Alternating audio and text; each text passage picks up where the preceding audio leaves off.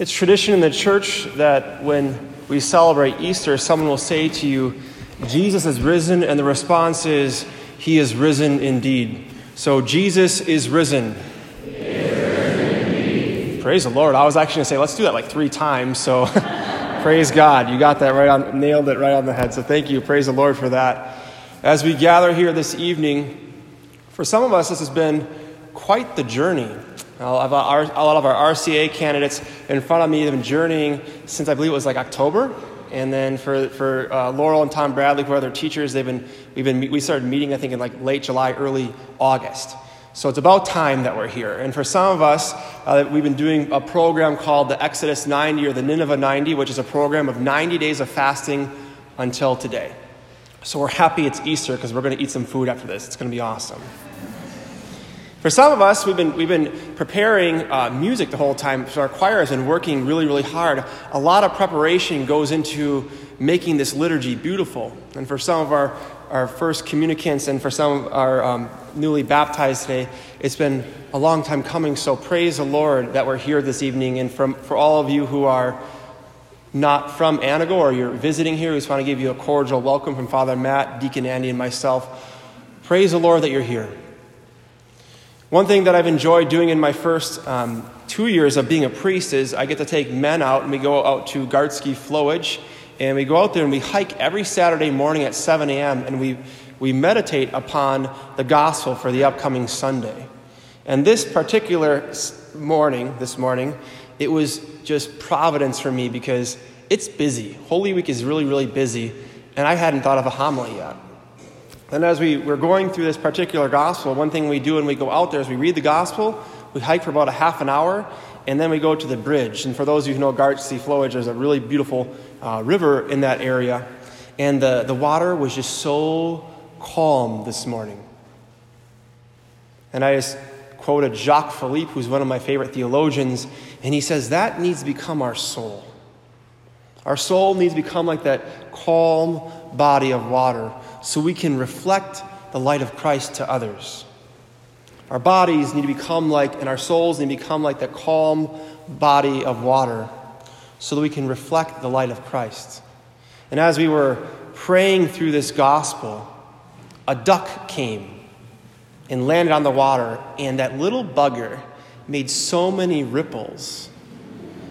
And isn't it interesting for you and I how just some little things can help us or can actually make us forget that Jesus rose from the dead? The fact that Jesus rose from the dead. The fact that Jesus rose from the dead. And that should give us hope and it should give us new life, and we need to walk in that reality. And I just want to do something real quick to see if this gospel still rings true to this day. Because in our gospel, it says that the women came to the tomb first. By a raise of hands, how many women are here? Could women just raise their hands? Okay, men, here we go. All right, and let's see if men raise their hands once. Man, we're getting smoked, guys. Come on. So it still rings true to this day when some people say things like, the gospel, church doesn't really have much in common. It's not really relevant. Well, I would say what I just did proves some relevance. That these women, they come to the tomb and they find the stone rolled away. And that image for you and I, that stone being rolled away, for some of us, it's becoming more vulnerable with others. So we can let them see into our souls, to see into those vulnerable parts of us. And then the gospel comes through and to not be judged. To be able to share the inner life, our struggles, and to talk about how we have hope of the resurrection, because for some of us, this particular Lent might have been a beautiful Lent, and some it might have been one of those Lents where you're like, I'm just happy it's over now. Thank you. And as that stone is rolled away, they didn't find the body of Jesus. But they did find 2 men with dazzling garments in front of them. But they were terrified, and they bowed their faces to the ground, and they said to them, why do you seek the living among the dead? Maybe that's a good question for us to ponder as we live in the resurrection. As we live and say, Jesus is risen, He is risen indeed.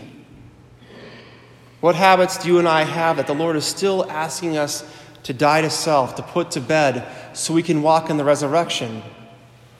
So when that little duck comes to your soul or my soul, we can tell it to go where it belongs, right?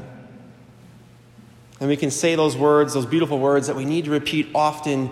Jesus is risen, he is risen indeed. But the two men said, he is not here as he has been raised. And isn't it interesting, as I was reflecting on this particular gospel, isn't it interesting how Jesus, he told them this was going to happen. He told them the Son of Man must suffer. So it makes you kind of ponder, what about you and I? Is the gospel making it from our heads to our hearts? Are we really living in the reality that Jesus Christ rose from the dead? Because if Jesus Christ didn't rise from the dead, we should all walk out the door and go home. But there's hope for you and I in the resurrection, because all of Jesus' teachings, everything waited for this divine event to happen, his resurrection. And you hear that word, remember what he said to you while you were in Galilee. He said this to them. He said, the Son of Man must be handed over to sinners, be crucified, but don't stop there. But he will be raised on the third day. And they remembered his words. They had to recall what those little ducks were that were causing them to forget the truth, who is Jesus Christ, love incarnate. And they returned to the tomb and announced to the 11 and to all the others, if we know the good news, we must share it with others, because there are so many people out there who could use a little bit of encouragement. Amen? Amen. And you and I have to become those instruments. We have to make a decision to live in the reality of the resurrection. To live in the reality of the resurrection. Because some people still think to this day that this is just nonsense. It's a fairy tale.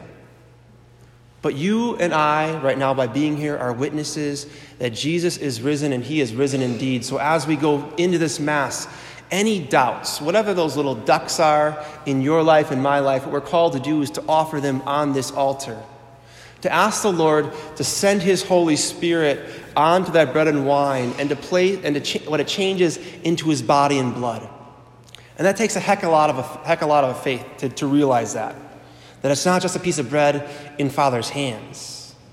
It's the body of Jesus, who wants you to remember that, hey, I rose from the dead for you, because I would rather spend eternity with you than without you.